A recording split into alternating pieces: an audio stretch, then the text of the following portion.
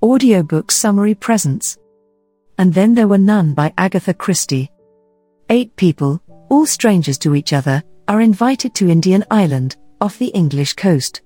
Vera Claythorne, a former governess, thinks she has been hired as a secretary. Philip Lombard, an adventurer, and William Blore, an ex-detective, think they have been hired to look out for trouble over the weekend. Dr. Armstrong thinks he has been hired to look after the wife of the island's owner.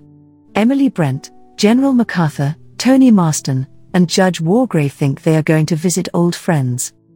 When they arrive on the island, the guests are greeted by Mr. and Mrs. Rogers, the butler and housekeeper, who report that the host, someone they call Mr. Owen, will not arrive until the next day.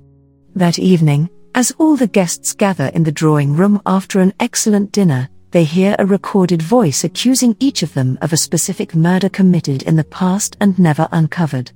They compare notes and realize that none of them, including the servants, knows Mr. Owen, which suggests that they were brought here according to someone's strange plan. As they discuss what to do, Tony Marston chokes on poisoned whiskey and dies. Frightened, the party retreats to bed, where almost everyone is plagued by guilt and memories of their crimes. Vera Claythorne notices the similarity between the death of Marston and the first verse of a nursery rhyme, 10 Little Indians, that hangs in each bedroom. The next morning the guests find that Mrs. Rogers apparently died in her sleep. The guests hope to leave that morning, but the boat that regularly delivers supplies to the island does not show up. Blore, Lombard, and Armstrong decide that the deaths must have been murders and determine to scour the island in search of the mysterious Mr. Owen. They find no one, however. Meanwhile, the oldest guest, General MacArthur, feels sure he is going to die and goes to look out at the ocean. Before lunch, Dr. Armstrong finds the general dead of a blow to the head. The remaining guests meet to discuss their situation. They decide that one of them must be the killer. Many make vague accusations, but Judge Wargrave reminds them that the existing evidence suggests any of them could be the killer. Afternoon and dinner pass restlessly, and everyone goes to bed, locking his or her door before doing so. The next morning, they find that Rogers has been killed while chopping wood in preparation for breakfast. At this point, the guests feel sure the murders are being carried out according to the dictates of the nursery rhyme. Also, they realized that the dining room table initially featured 10 Indian figures, but with each death one of the figures disappears. After breakfast, Emily Brent feels slightly giddy, and she remains alone at the table for a while.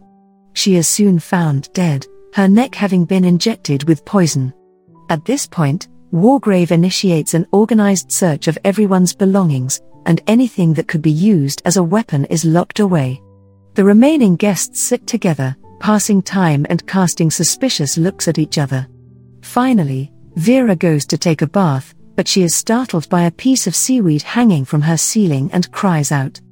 Blore, Lombard, and Armstrong run to help her, only to return downstairs to find Wargrave draped in a curtain that resembles courtroom robes and bearing a red mark on his forehead.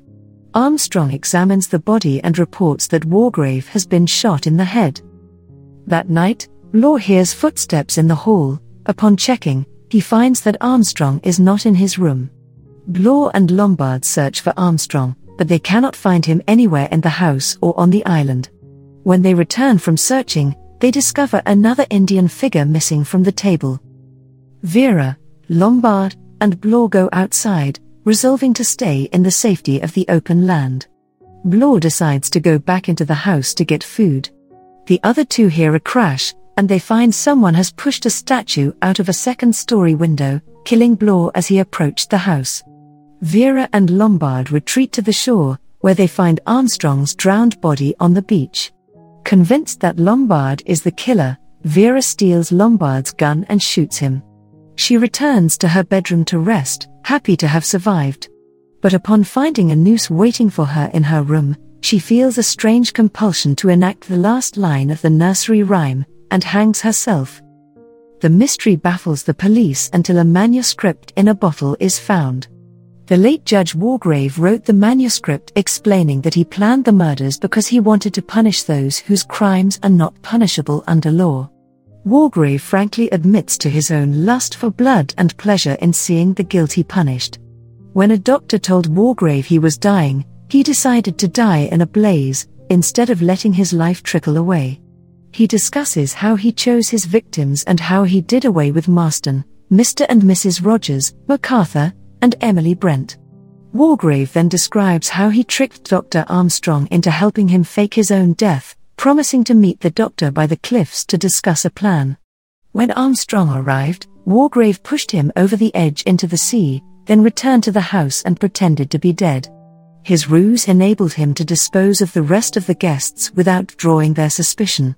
Once Vera hanged herself on a noose that he prepared for her, Wargrave planned to shoot himself in such a way that his body would fall onto the bed as if it had been laid there.